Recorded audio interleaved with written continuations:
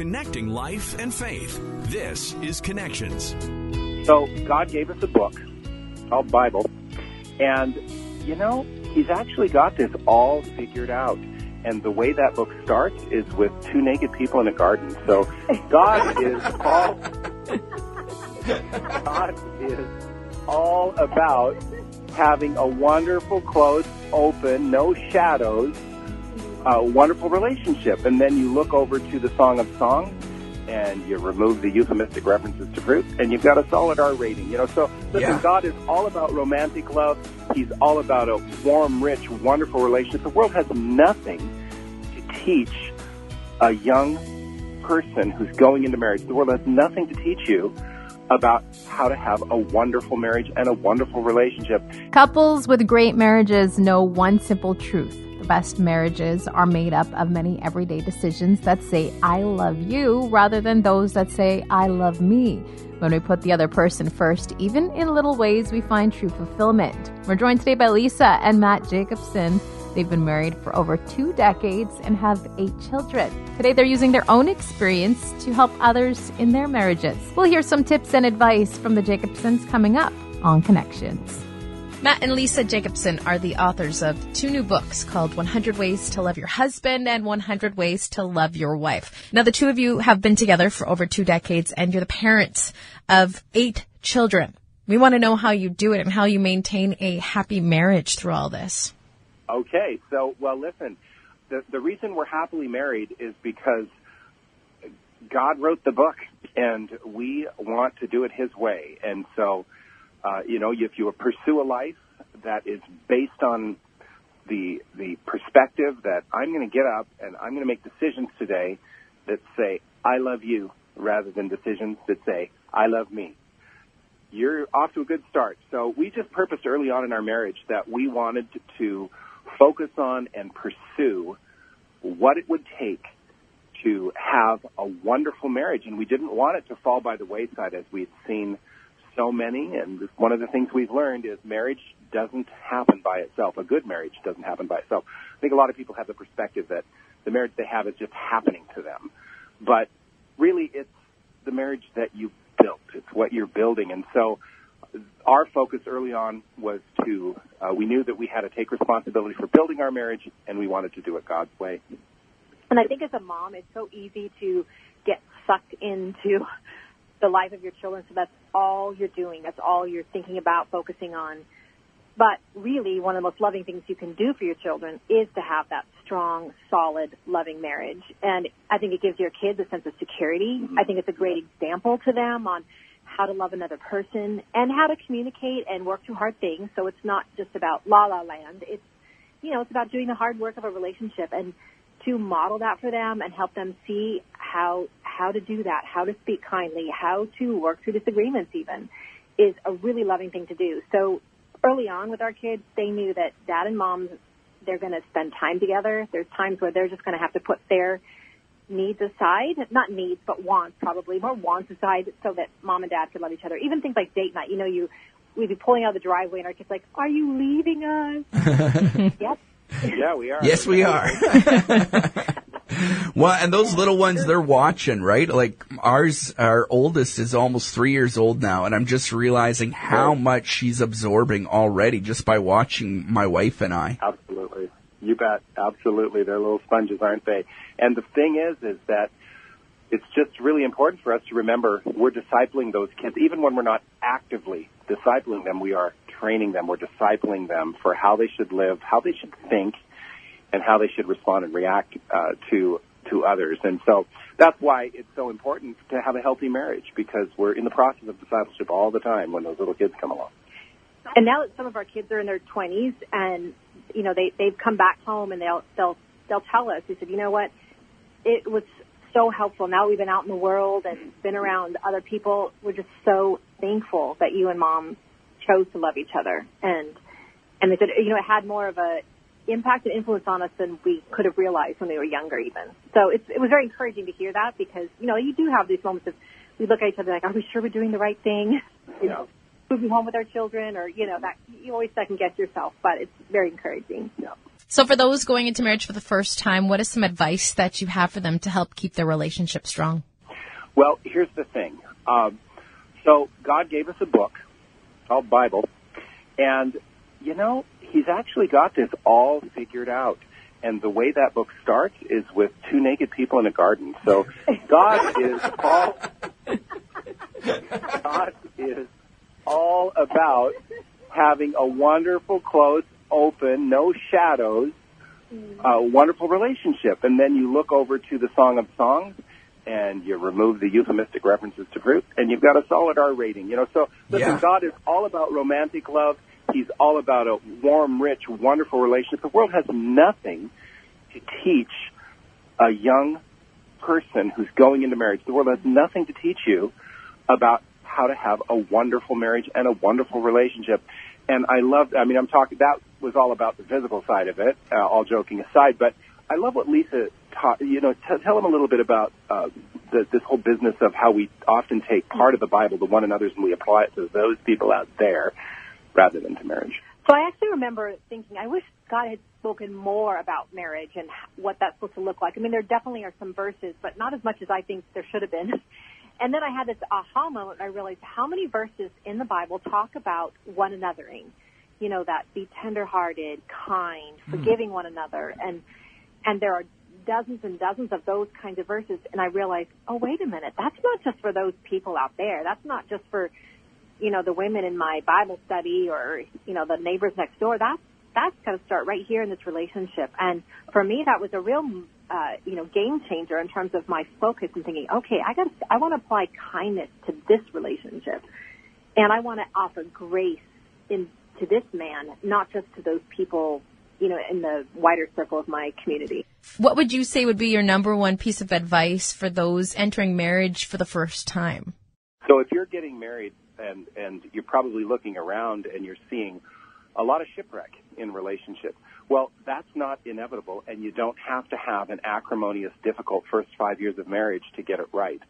If you want to have an awesome marriage, God is sitting there saying, I have got a wonderful marriage ready for you. You just have to walk according to the word. You've got to do it my way. Now, it doesn't mean that there aren't challenging moments, because really walking according to the word means that somebody has to die, and that's our flesh, right? Jesus said, take up your cross daily and follow me. And the cross is the instrument of the death of the flesh. And so that's what has to happen in a marriage. But if you choose that path early on, you're not going to have a marriage like you see around you. You're going to have what I like to call a normal Christian marriage. I once said at a wedding, just as a blessing over a couple, I wish for you a normal Christian biblical marriage. And the guy looked at me, he didn't know me very well. He looked at me kind of fishy-eyed going, wait a minute, that sounds like a curse. Because of what we see commonly around us. But what we see commonly around us is not normal biblical relationship. It's just what's common because we've chosen so often to walk in our flesh. You can have an amazing relationship as a young couple. You don't have to be a victim of what you see around you.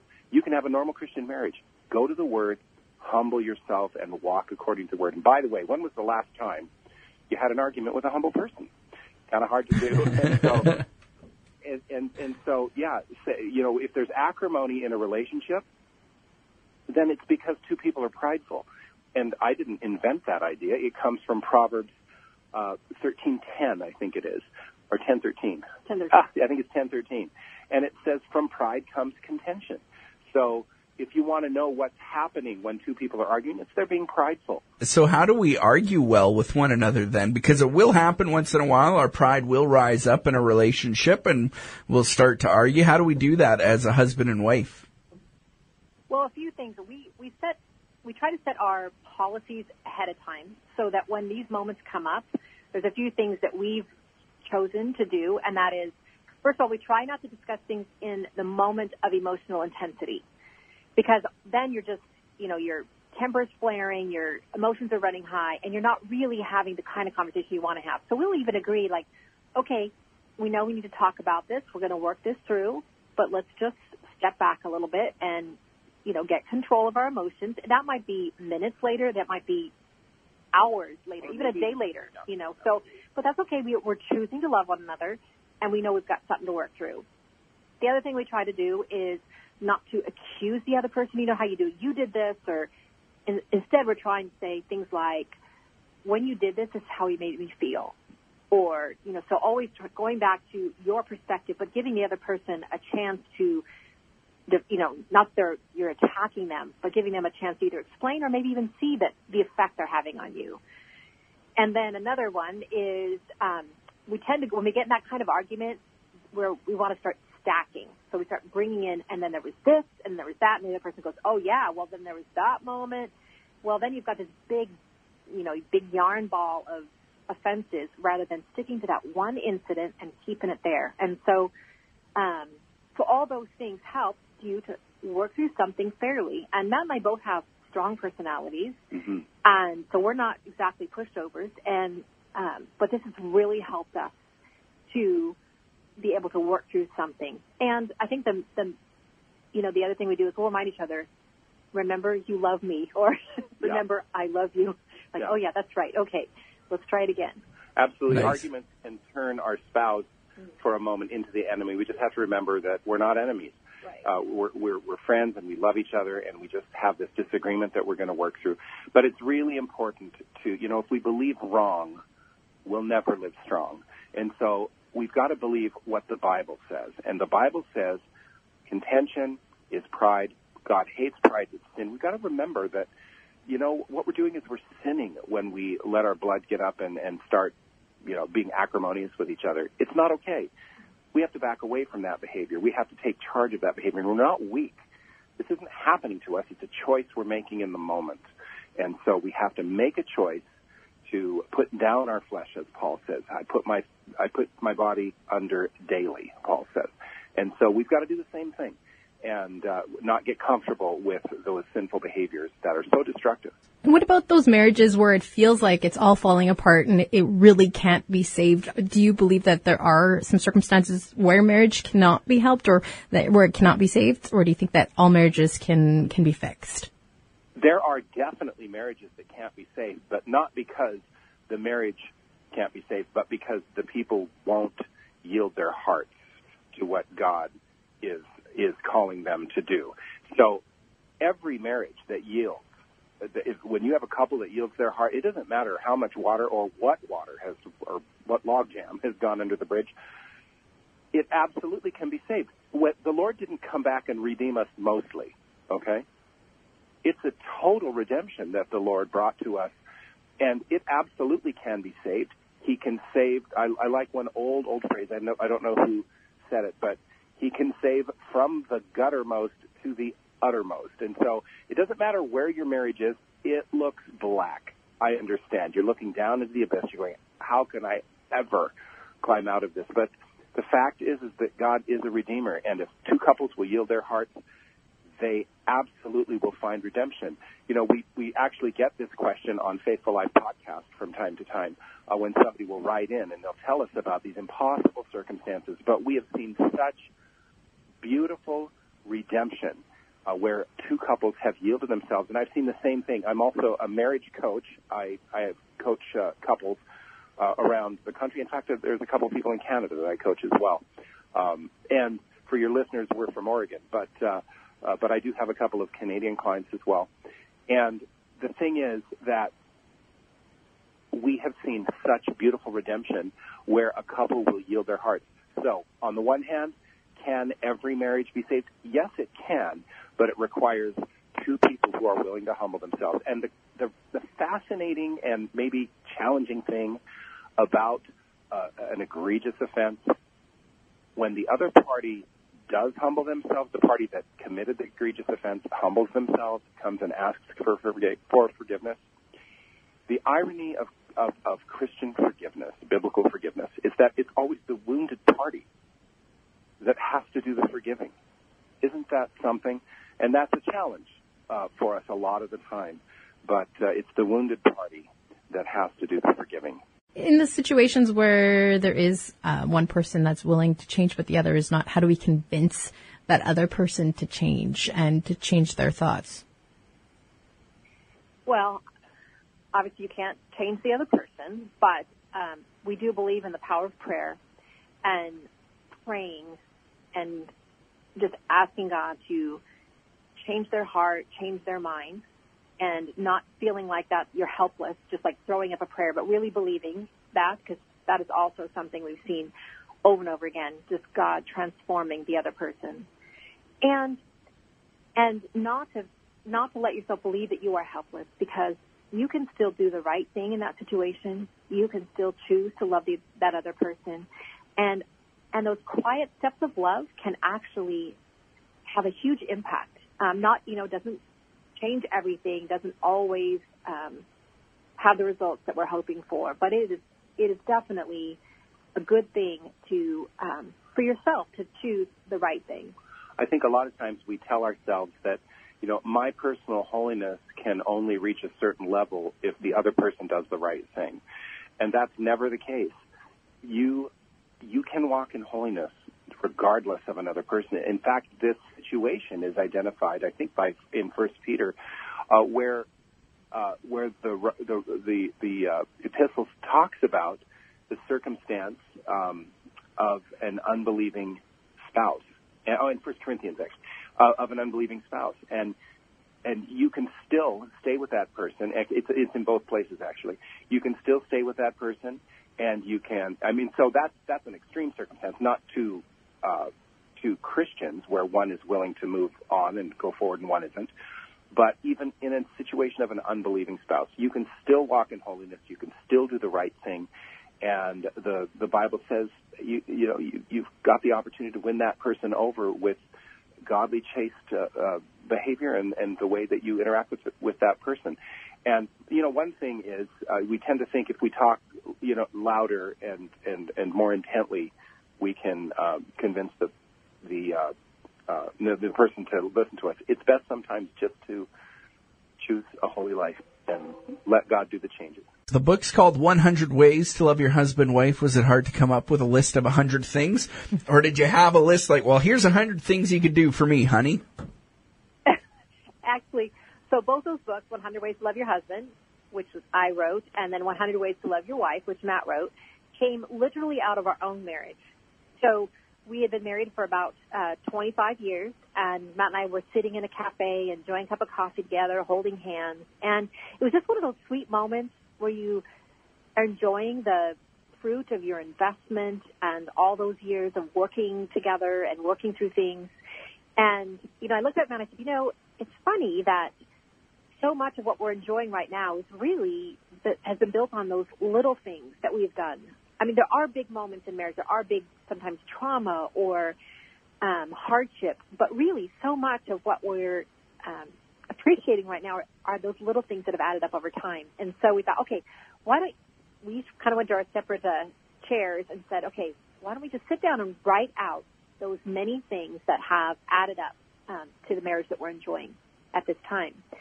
And so we didn't look at each other's manuscripts. He wrote his and I wrote mine, and then we came back together and we read through them and we said, you know what, these really are those little things that make a big difference in a marriage.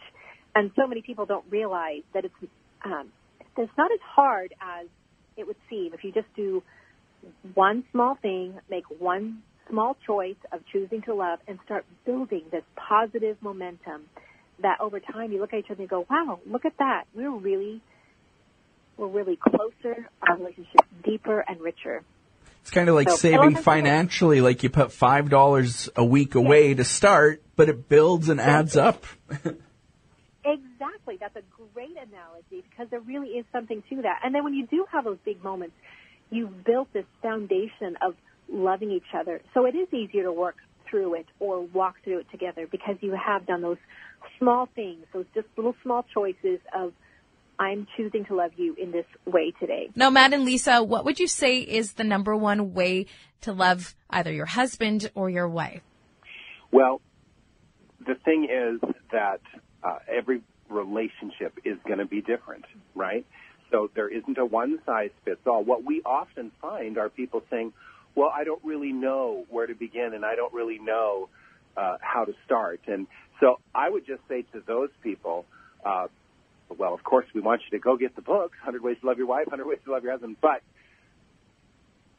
go out on a simple little date and ask your spouse, what are 3 ways that I could love you better? Three things that I could do or things I could change that would say, I love you. All right? And so, but for Lisa, you know, Lisa needs to know, and I don't think this is actually that unique to her, but she needs to know that I love spending time with her. That, you know, that no other agenda, but because of who she is and because how much I love her, I just want to be with her. I want to hang out with her. I want to seek her out. So for us, that's you know, a sweet spot in our relationship for me communicating love to Lisa.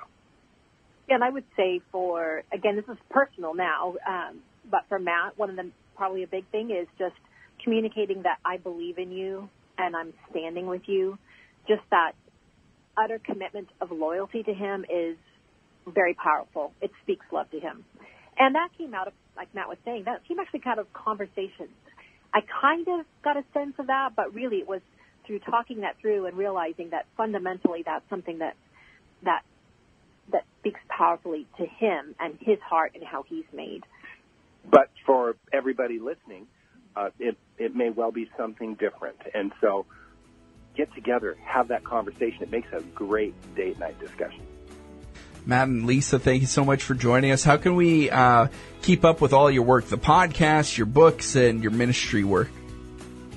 Absolutely. Well, if people want to check out the podcast, it's Faithful Life Podcast. It's on every podcast platform, so that's available to everyone. And then the books are also available everywhere, whether you like buying from christianbook.com or from amazon.com. They're totally available. If you want to check out our website, faithfulman.com and club31women.com, club31women.com. And some people like Instagram a lot. We're also on Instagram at club31women and at faithfulman. Well, we've heard a lot of great tips and great advice to really help in our marriages and our relationships. Remember, if you want to listen to this full conversation again, or to any of the other conversations that we've had here on Connections, you could do that by checking out our podcast, Connections with Mike Tom and Colleen Hood. You can find that at podcastville.ca or wherever else you get your favorite podcast from. Don't forget to subscribe and to leave a review. We'll talk to you again on Connections.